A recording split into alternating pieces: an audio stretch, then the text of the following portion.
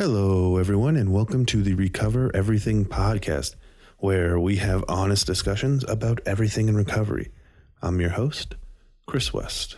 Don't forget to follow us on all the social media, Goopla, Twitter, Facebook, Instagram. Subscribe and listen to us on Google Play, iTunes, Stitcher, TuneIn, all that good stuff. On today's episode, we have Joseph Engel. This guy is a certifiable superhero, in my opinion. I mean, he's out there doing the hard work. He's involved in a number of recovery groups, recovery foundations. I mean, the man got a recovery high school built to help kids. This guy's saving lives, lots of lives. It's very inspiring. During the episode, Joseph goes into detail about his life, his recovery, some tragedy. This episode was amazing and extremely inspiring. My co-host today is Dr. Sarah Shonian. Enjoy.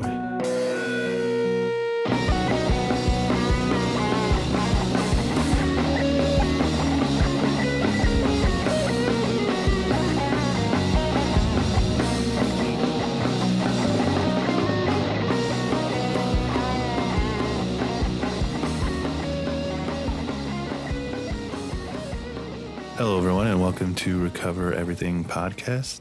On today's episode, we have Joseph Engel. Yes. Hello.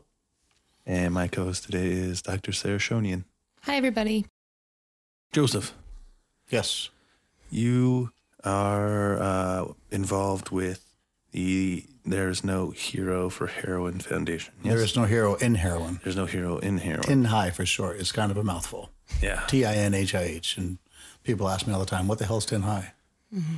But that's the acronym because there is no hero in heroin is awfully a mouthful.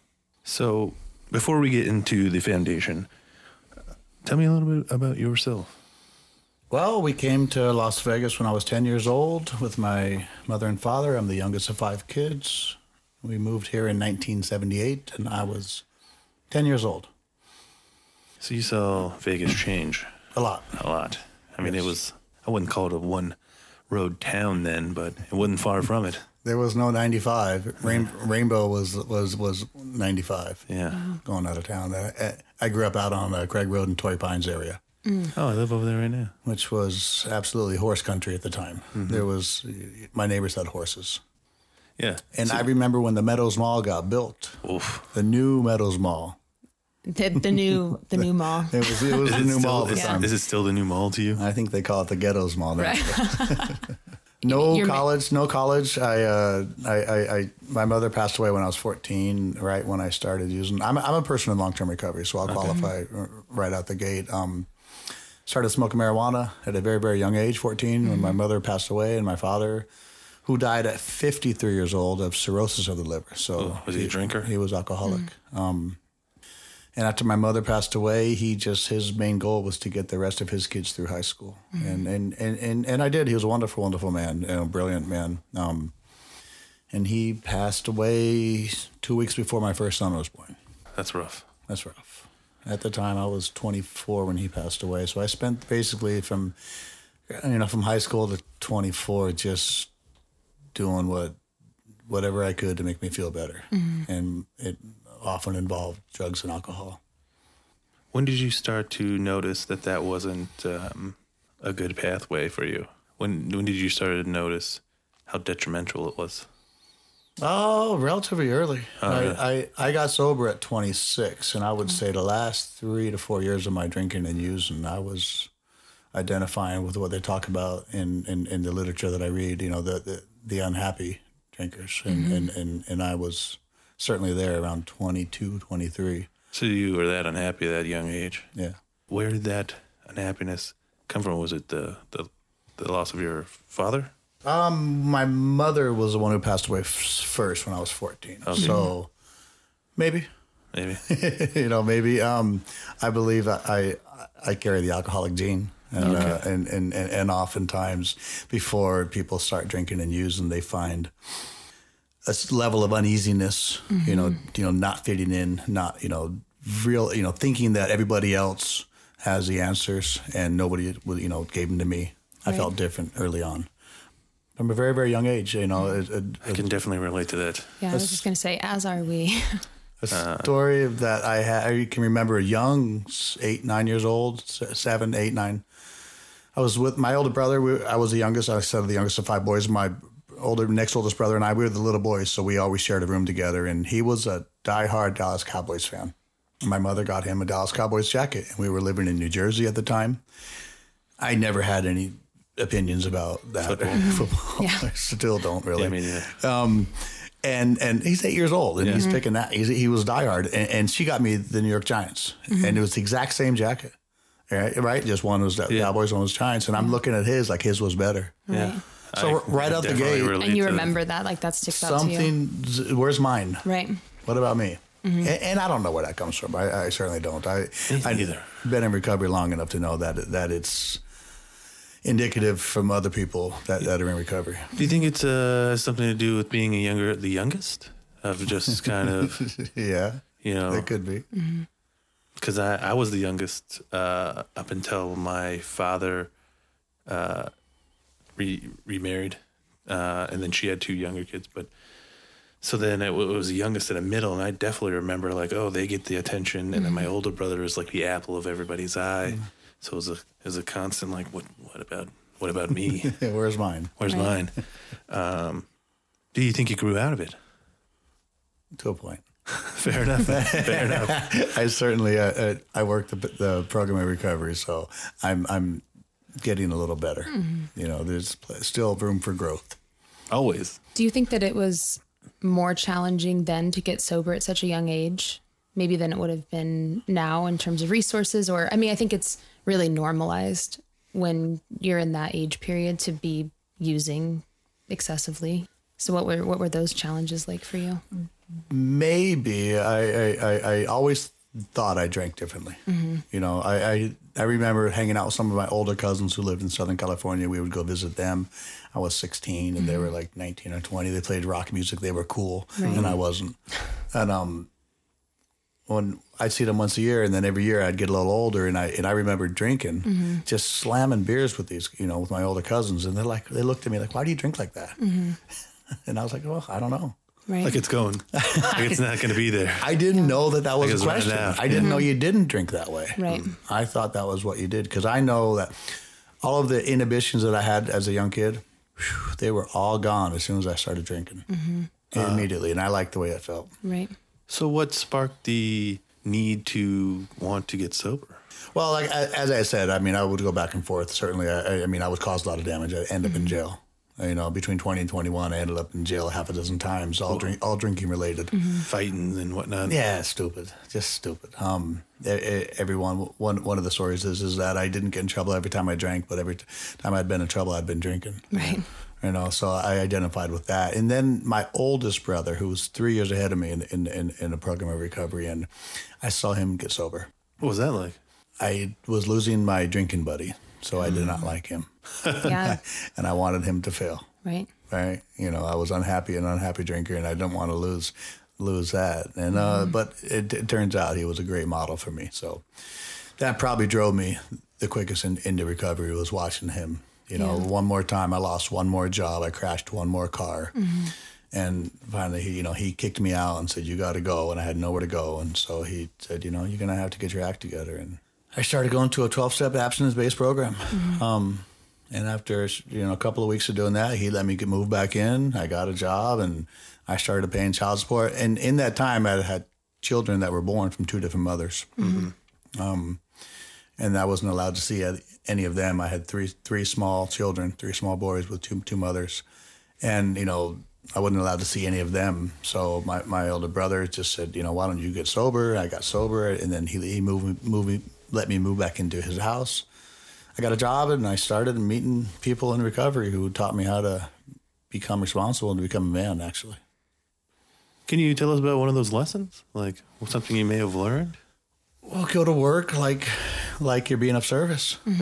Go to work, do your job. Yeah. Right. Simple stuff. Yeah. Simple stuff that I didn't know really applied. I for some reason, the "where's my" attitude kind of I had a chip on my shoulder. You know, certainly, you know, Sure. I lost my mom at a young age, you know what I mean? So Why me? why me? You know, and so the world owes me. So for whatever reason, the universe owes me or something. And so the lessons are, you know, simple. You know, go to work like you're being of service. Right. Pay your child support. Right. Pick up your kids. Simple stuff. But difficult. Simple and easy are not the same. Right. You know, I heard another one. It's you know, unloading a truck full of manure is relatively simple, Yeah. but not easy. No. So easy and simple are not the same. That's very true. I like that. After you got sober, I started working. I started working, paying child support. did you remain active in the recovery community? Absolutely, I did for the first 3 years. I, you know, in the 12-step abstinence-based community, you know, there's all sorts of service work to do. And that means like going to meetings. Being of service. Being a sponsor. Or Being a sponsor. Learning the book, you know, learning the literature, being able to, you know, being someone who can carry a message and, you know, not carry a mess. So explain that, like being able to carry a message and not carry a mess. Well, certainly there's plenty of people. There's in the room sometimes where there's a lot that's not going around that's good. So if For it's, example, well, the Without way they, naming any names, the way they obviously. treat people, certainly the way you treat people. You can't take advantage of people when they're new. okay, Certainly that's a big one, and that happens. You know, there's plenty of predators in all walks of life. sure. So you want to make sure that someone walks it like they talk it, because people can have a great program for 1 hour out of the day. And then be shitty The rest other of the time. 23 hours out of the day is what really makes it man. If you don't have a program behind closed doors, you don't really have a program. You know, that's it's so stuff like that. You know, I mean, and moving along from that, one of my son's mothers decided that I was okay to hang out with again. She came over for a weekend and she got pregnant again. So I thought certainly this was God's will, and God wanted me to be a family man, because deep down, all I ever really wanted to be was a family man. Right. You know, my brother, you know, he was always driven. My closest brother, not the oldest one. My closest brother was always driven, and I never was. But I found out that, you know, instinctively that I could be a dad. Yeah. That's really what I wanted to be. So I thought, since she was pregnant and I was sober, my other son's mother got into trouble with her. She, you know, with herself and the kids, and I ended up getting custody of them. So I go from being a single guy in AA, going to work, paying child support, picking up kids for ice cream on the weekends, to, you know, being married with a newborn and Two other kids. three other. Three. I other was like, kids. yeah, that's number 4, right? Yeah, it's number 4. Wow. So Wow. How old were you then when it all came together? 28. Oh, you were young. 28. Wow. 28. And, Young dad. And it was crazy, you know, and some of the best times growing up and broke, you know, and being a boys club dad, coaching basketball, soccer, you know, baseball. You know, there was nights out of the week where I'd have to be at 3 different baseball practices, all within 30 minutes of one Wow. another, you know, Yeah. and between my wife and I, we would handle it. And it was crazy. And we were always had a baby in tow. You know, because he's 5 years. You know, the youngest is 5 years. The other 3 are real close together, so they were all kind of like running like a pack. So the young one Adam was always running with the pack. He ended up becoming a little more mature for his age, Quicker. Yeah. quicker. He wanted to keep up. Yeah. Are you still married to the same woman now? I am not. Okay. That marriage dissolved, and so what? So what gave me? Actually, what the program of recovery gave me actually pulled me further away from it. And I didn't drink or use, but I went somewhat crazy in sobriety. I wasn't fun to live with, and she and I grew apart. That marriage lasted for 6 years.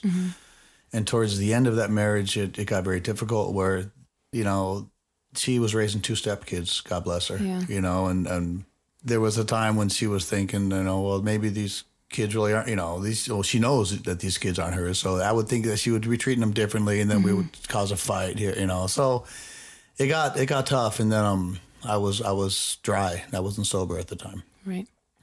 So I threw myself back into the 12-step program. What does that mean, dry? Good question. Dry means not drinking. For an alcoholic of my type, not drinking is really the problem. Drinking has problems of its own. You know, car wrecks, jails, stuff like that, loss of jobs. But not drinking, I can't stand me. I can't stand the way I feel. I don't know who I am. I don't like me. So, but when I drink, all that goes away. Okay. So that's my solution at the time, to drink. To drink. To drink, because it takes all of that away. Okay. So if I'm not drinking, I still have all of those fears. Mm-hmm. You know, my biggest fear is that I'm not enough and you're going to find out. Okay. So when I'm not drinking, that's all over me. That's dry. It's like white knuckling it. White instead knuckling of it. They're not very pleasant people to be around. Right. somebody who's found a solution in recovery. In order to nurture that solution, it takes time and energy to do that. Yeah, I'm not in recovery. I have family members that, my mom is an addict addiction. An active addiction. So I kind of started this podcast to figure things out. Sure. I worked in recovery, yada, yada, yada. So this term dry is new to me. And what I think you're saying is that if you don't nurture the steps or the process or the pathway to being sober, you're not necessarily sober. Physically, you are. Physically, but not physically, but not mentally and spiritually. So, what would be your definition then of recovery to distinguish the difference between just not drinking? Because I don't really think it's ever about just the drugs or the alcohol. But how would you distinguish the difference? In a word, it would be other-centered. You know. Explain it to me, Sarah. Other-centered. What does that mean to you? People are self-centered. Okay. What about me? What about mine? Where's mine? Other-centered is to put other people first. Okay. And to actually genuinely have that come from within. Not just, it's a good way to start. I can't do that on my own. In and of myself, I cannot do that. I have to learn that. It's learned behavior. And the more I practice it, the more I nurture it, the more it becomes a working part of my mind. Mm-hmm. So becoming other-centered, caring, empathy, empathetic. There's a lot that goes along with that. Was it a struggle to switch, to learn that? Did it feel foreign? Certainly foreign, absolutely. Yeah, that's not a natural disposition. That's not my. If you restore your phone to factory default, you go back to factory defaults. If you restore me to my factory default, I'm restless. But most people tend not to actually mention the literature that I read. They talk about being restless, irritable, and discontented. That's a natural state of being, and I have that. Mm-hmm. So when I find myself now becoming restless, irritable, and discontented, I can stop and take a look and take inventory and see what's going on in my life and where I'm at. Mm-hmm. Well, shoot, an easy one to remember is HALT: hungry, angry, lonely, tired. If I'm hungry, am I hungry? That's a good measuring tape. Am I hungry? Am I angry? Am I lonely? Am I tired? Right. And if I am any one of those, I can do something. And then that generally is a good start in checking whether or not restless. So I can understand what you do when you're hungry and you're tired. You sleep or you eat. But angry and what was the other one? Lonely. Hungry, angry, lonely. How do you fix those? Lonely, you call someone. Mm-hmm. For 12-step programs, you go to a meeting. There's people around there. And angry. Some people say count to 10. Some people say take a breath, break, go for a walk. You just take yourself out of a situation. Angry. Mm-hmm. Yeah, angry, you can just remove yourself from a situation that's making you angry. Mm-hmm. There's a fair amount of things you could do.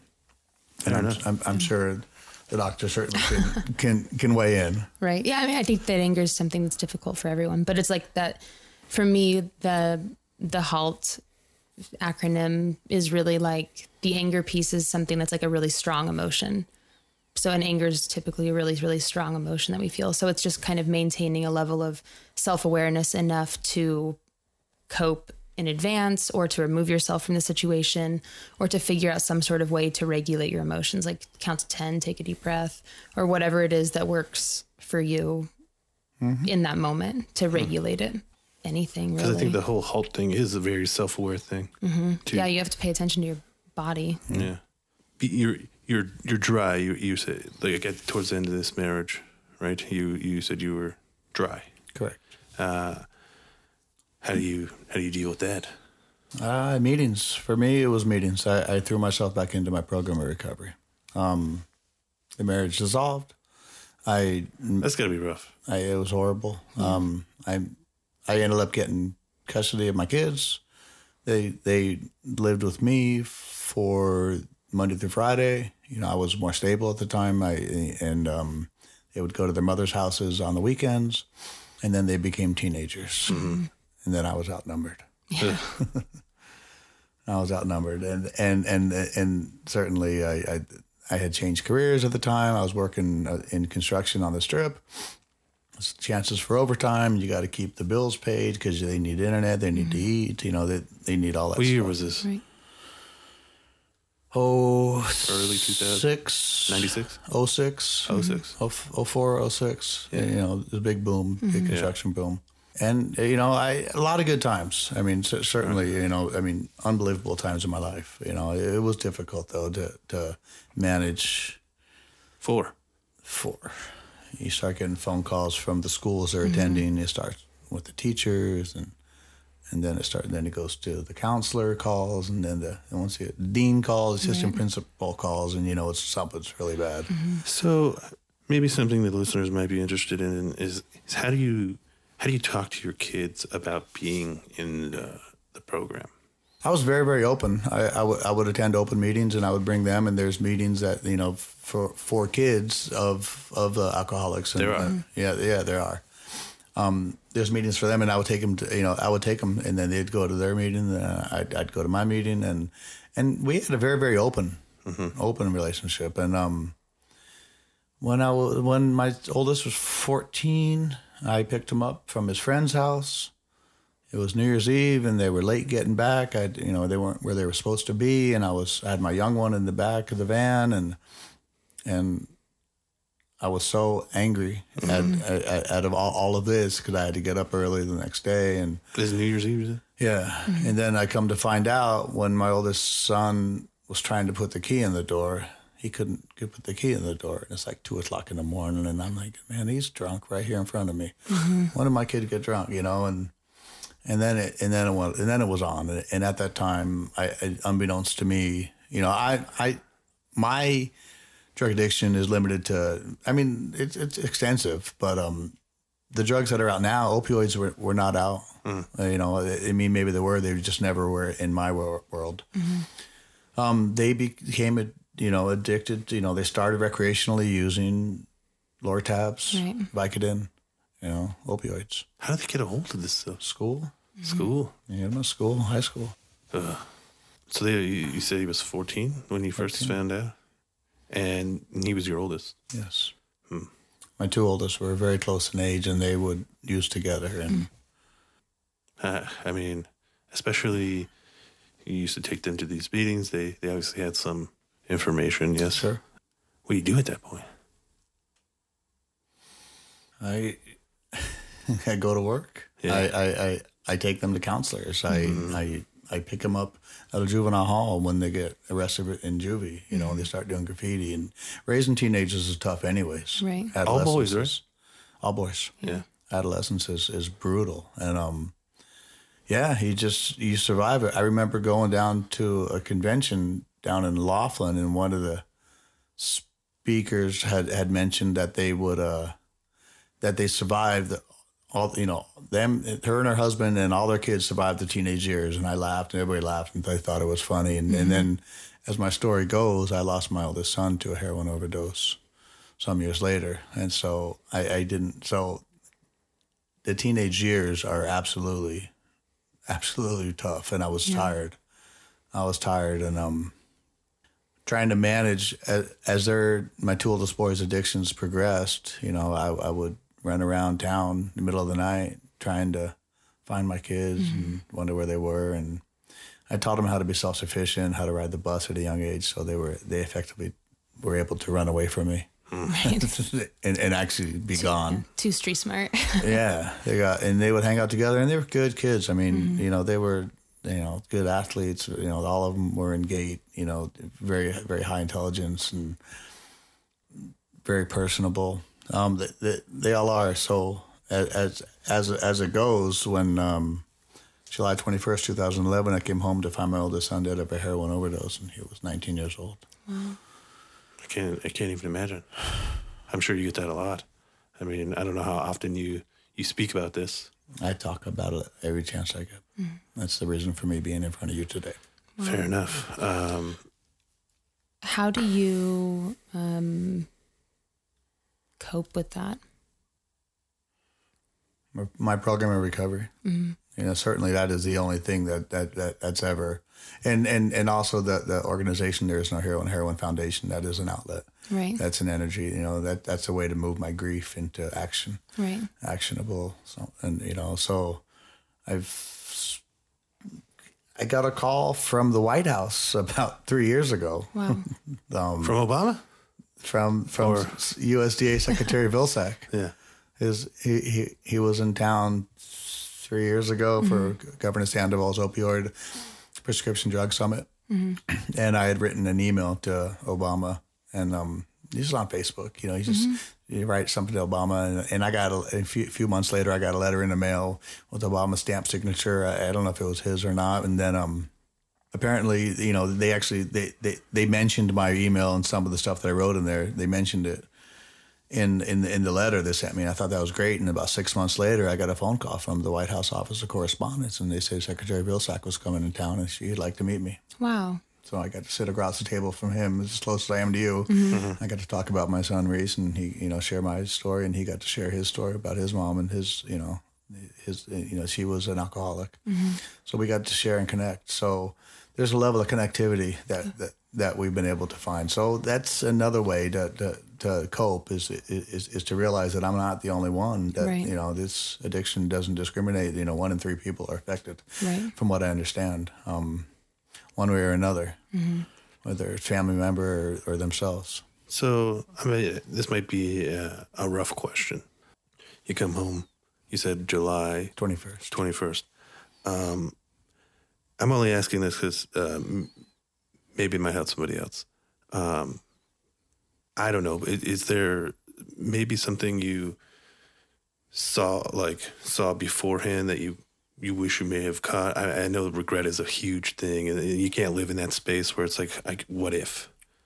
But maybe there's something you can say to somebody else that's dealing with a parent or a child mid-active addiction. Well, I get it. It's a hard question. It's hard to bring up. It's hard to talk about. Parents, I just last week, my son's been gone for, he's passed away 7 years now. And I just recently went last week to a grief counselor. So I may be just now starting to process my grief. Understandable. I've only ever moved. I've only been going forward for the past 7 years. And what I would say to somebody is don't give up. Certainly, there's things that I said to my son that I could never take back. That I can never make right. And when he was on medically assisted treatment at the time, and he was on methadone, I told him he wasn't really clean, and I didn't accept that, and I would never do that again. That completely changed the way that I look towards medically assisted treatment at this point. I support it.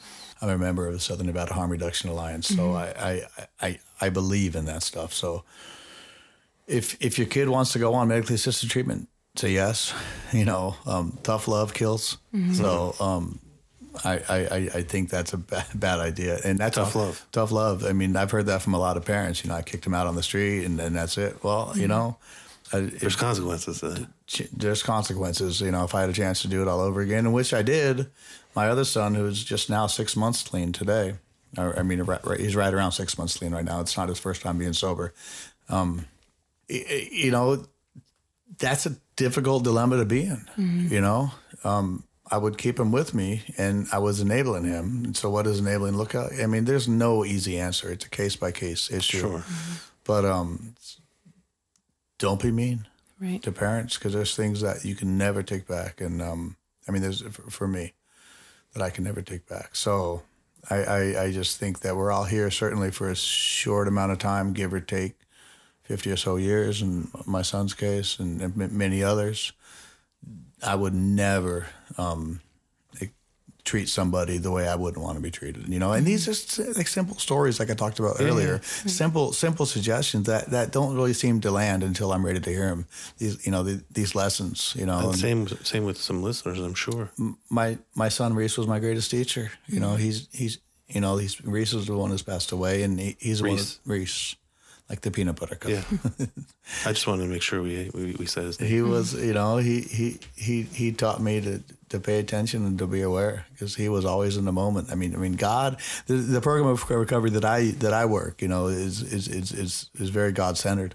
And God is in the moments. He's never tomorrow. He's never next week. He's never yesterday. He's right now. God's only ever here right now. And that's the lesson that I want to hear. That's the lesson that's the message that I want to help share, with other people. If you're a parent struggling with your kid, God's with you at that time you're talking to your kid. Not yesterday or tomorrow. No. It's right then and there. Even if they're saying horrendous stuff to you, even if they're pushing your buttons, God's with them right there and with you, and certainly, all around. Another maybe rough question. Did you have any thoughts of relapse after your son's? No, that wasn't. Just overwhelmed with grief, overwhelmed with immobility. I just found I couldn't move. I couldn't think, and I just couldn't move. And that's where, my friends and family really came to my rescue. I had a very close friend who would just come and sit with me. I was smoking at the time. He would just come sit with me, and he'd sit in the garage. We'd sit in the garage for hours, and I wouldn't say a word to him. We'd just sit there and be, In the quiet? In the quiet. That's a good friend. I'd smoke. Yeah. I'd smoked a lot of cigarettes, but I miss cigarettes. Yeah, I do too. How long has it been since you stopped smoking cigarettes? This time it's about 3 years. Huh. I got 2. Yeah, right on. Yeah. After your son's tragic death, did that lead you into the no hero? Tin High. Tin High, yes. I sat around after the first year. I sat around my kitchen with a couple of other parents who all had heroin addiction touch their lives. One friend of mine lost his son. Another friend of mine, her son was currently using at the time, and we decided we wanted to help. What was help going to look like? What would we do? How did you guys meet? Just through friends. One guy I worked with, and one I volunteered. I used to volunteer for the American Cancer Society's Relay for Life. The very great event. Do you guys know about that event? No. I lost my mother to cancer. So before Reese had passed away, I had started volunteering for ACS, American Cancer Society, and Relay for Life was an overnight relay where we would have groups of 10 people. We would all stay at Foothills High School, and we all had a little fundraiser that we'd do, and we'd all keep somebody on the lap for like 24 hours. I cooked Philly cheesesteaks and stuff, and we had a stage, and they had every hour on the hour they had some other act come up. It was a lot. It was a fun night, big camp out with a couple thousand people. And I had met her through doing that, and we bonded because of our children. And so we sat, and the first thing that we decided to put together was a community yard sale. We were to be a part of a community yard sale, and we asked for donations, and we raised $800. Wow. And we took 5 of that and gave it to one of the sober living houses in town, halfway houses they call them, and said, please award this 500 sober living scholarship to somebody just leaving treatment. We figured 30 days is a good start. Yeah. It's a foundation that they could build upon, and then hopefully and that was something tangible that we could say we did. So since then, every little bit counts. Since then, we've given over $32,000 away in sober living scholarships to various scholarships. Just doing these art fundraisers or different fundraisers. We do golf tournaments now, shooting tournaments and stuff like that, and we get private donations from people. You like golfing? No, can't stand it. How about shooting? I played. First time I ever shot a shotgun. He's like, still no.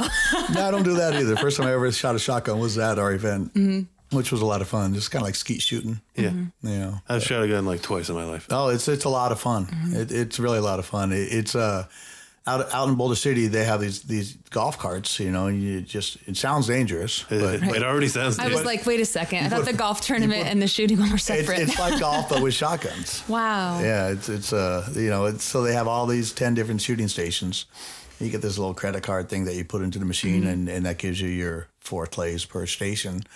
And it's run just like a golf tournament where, but you go out with just shotguns instead of golf clubs. So you started raising this money. We started giving to sober living houses. At the time, Narcan, naloxone, the anti-overdose medication, was illegal. Now it's like very prevalent. Now it's very prevalent. At the time, I testified at Senate Bill 459, which was the Good Samaritan law and the Narcan law, and then it was also a prescription. What's this Good Samaritan law? If you're using with somebody and they start to overdose, you can call the cops without fear of being arrested yourself or having paraphernalia. Okay. You're saving someone's life. You're a Good Samaritan. Okay. So that got enacted at the same time. We started having this well, I reached out on Facebook with my group of parents, and I ran into on Facebook a place called There Is No Hero in Heroin. Jan Nargi, Tucson, Arizona. Her son, I don't know if he's currently using. I think he's probably still clean on medically assisted treatment. She had written a book. She was a single mother with 2 sons, and called There's No Hero in Heroin. And she started a little group, and she asked, would I want to start a group here in Las Vegas? And I said, sure. Right. And that's what we started with that. And she had, one of the requirements for us to do this was to run a Black Monday.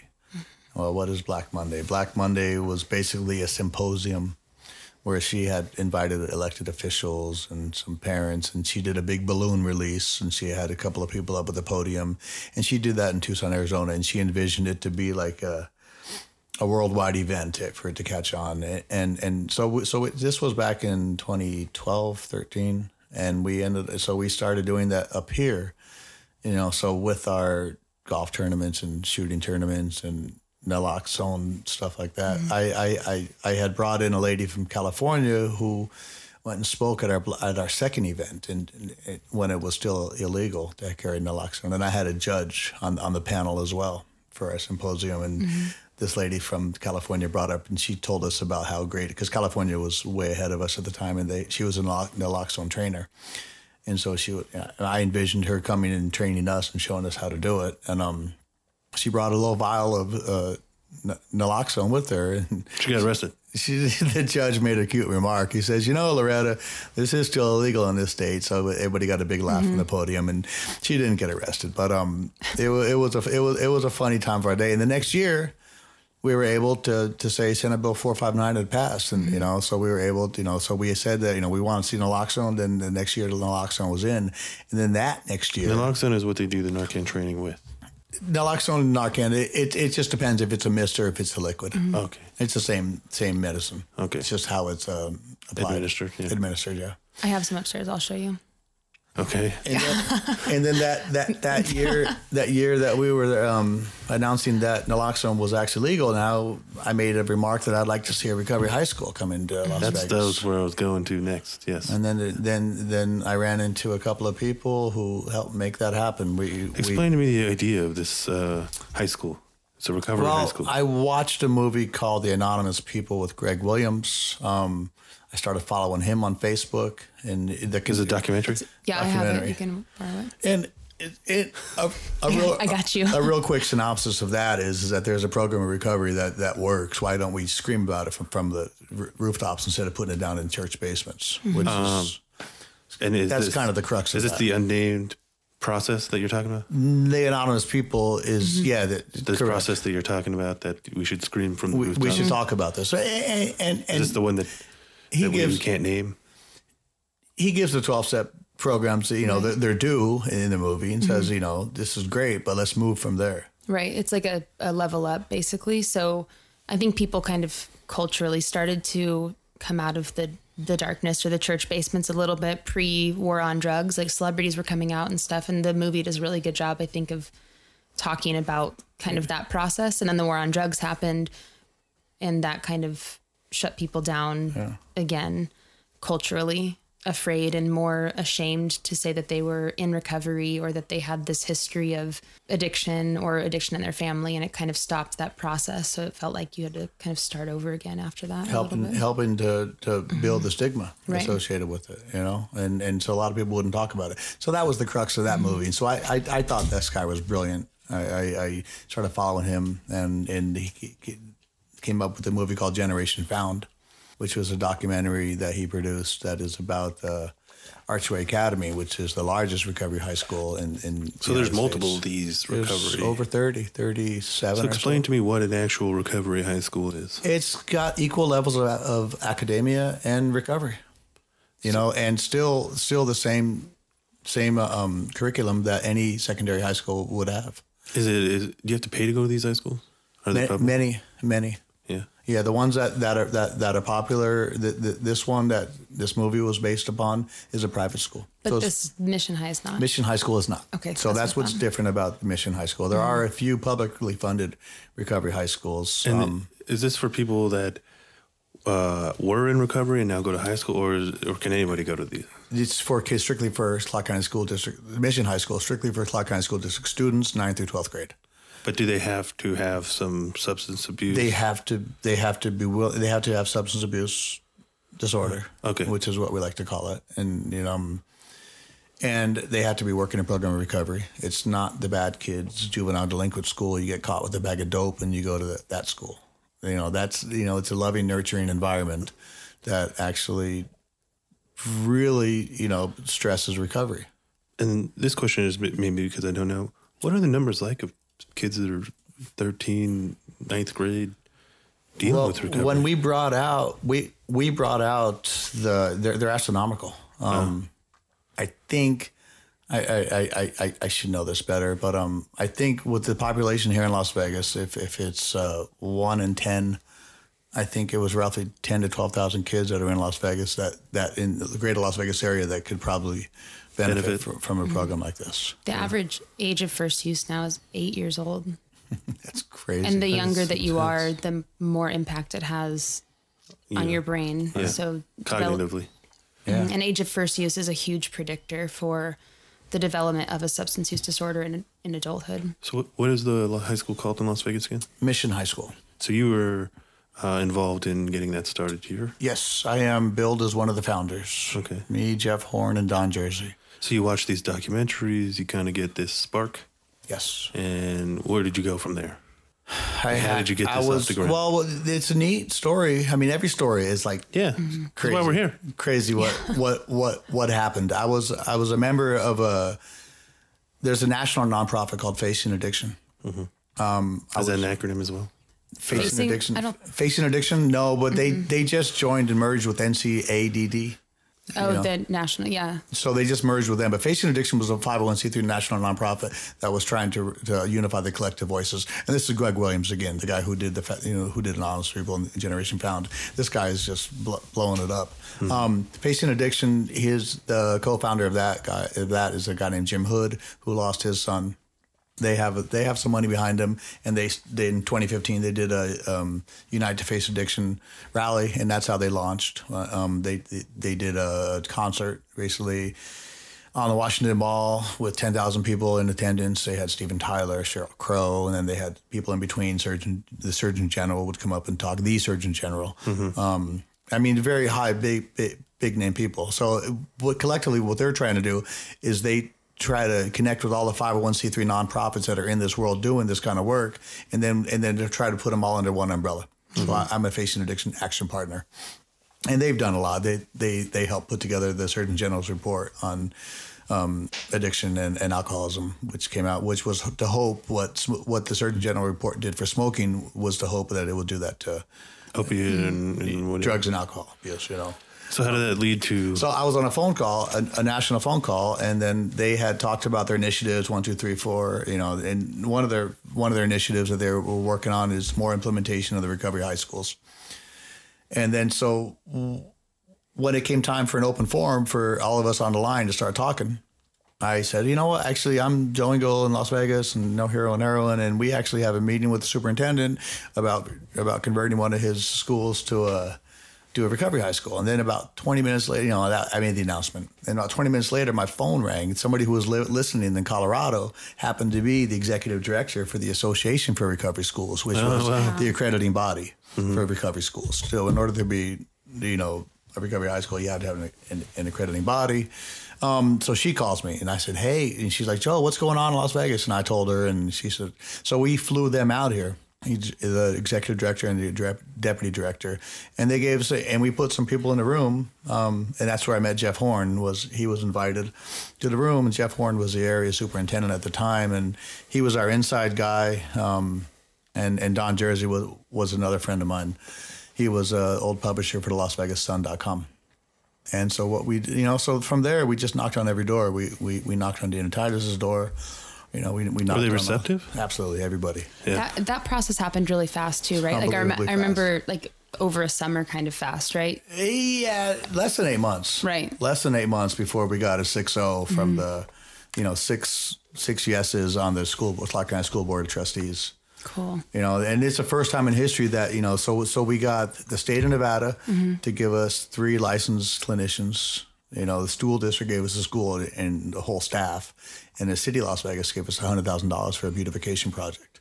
So we thought that was like a trifecta, city, state, and district, all on the same day say this is a good idea. Which is remarkable too, because usually based on my experience, it's been a little bit more of a challenge. Right. When you say recovery from drugs and alcohol and people are like, Let's put all the drug addicts in one school, right? Right. We heard that from 1 or 2 of them. But and we had said early on between Jeff, Don, and myself, and we called ourselves the Three Amigos because we were really tight-knit.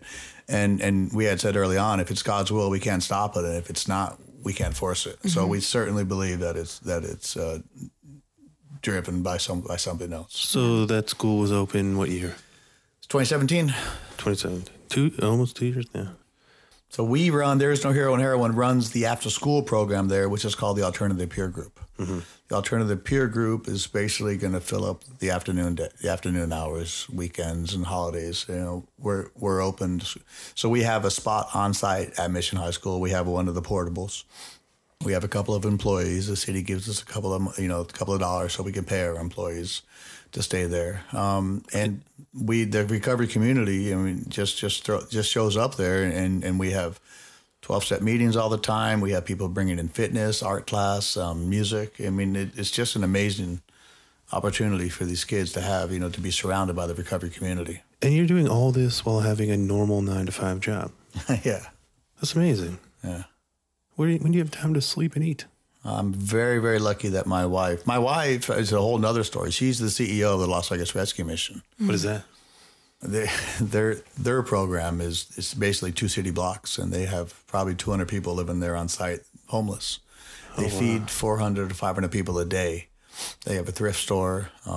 Now it's Christmas time, so they have all of these toy drives. But they got families that live on site, and they have a Genesis program there, which is... what is a Genesis program? It's a recovery program, but it's Christian-based, so that's just what they call it. Okay. So those are the people that are inpatient over there. So I'm very lucky and fortunate to have a wife that understands, what it's like. And she runs that thing over there. She's the CEO, top dog.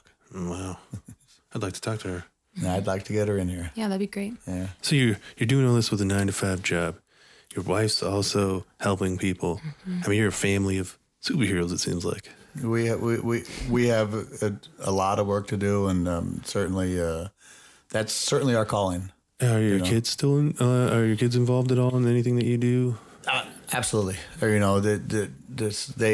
were the biggest supporters for There's No Hero in Heroin for the longest time, and I'm just completely lucky to have the kids, and we have a blended family. Mm-hmm. So we say that we have bonus children. So I have 4 sons, 3 are living, and I have 2 bonus children. So I have a stepdaughter and a stepson, and they're all roughly the same age, young 20s. Mm-hmm.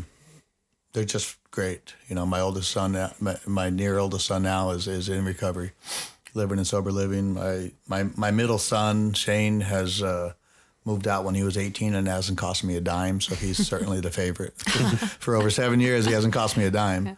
And then my youngest has just moved into his fraternity house. Oh. He's the one that grew up fast. Ago. He's the one who grew up fast. Yeah, what was his name? Adam. And Adam is now reliving his childhood in the fraternity house, no doubt. That's good. Wow. It's a full life. Oh, I have a question. How can listeners or myself too support you and your mission? What can people do?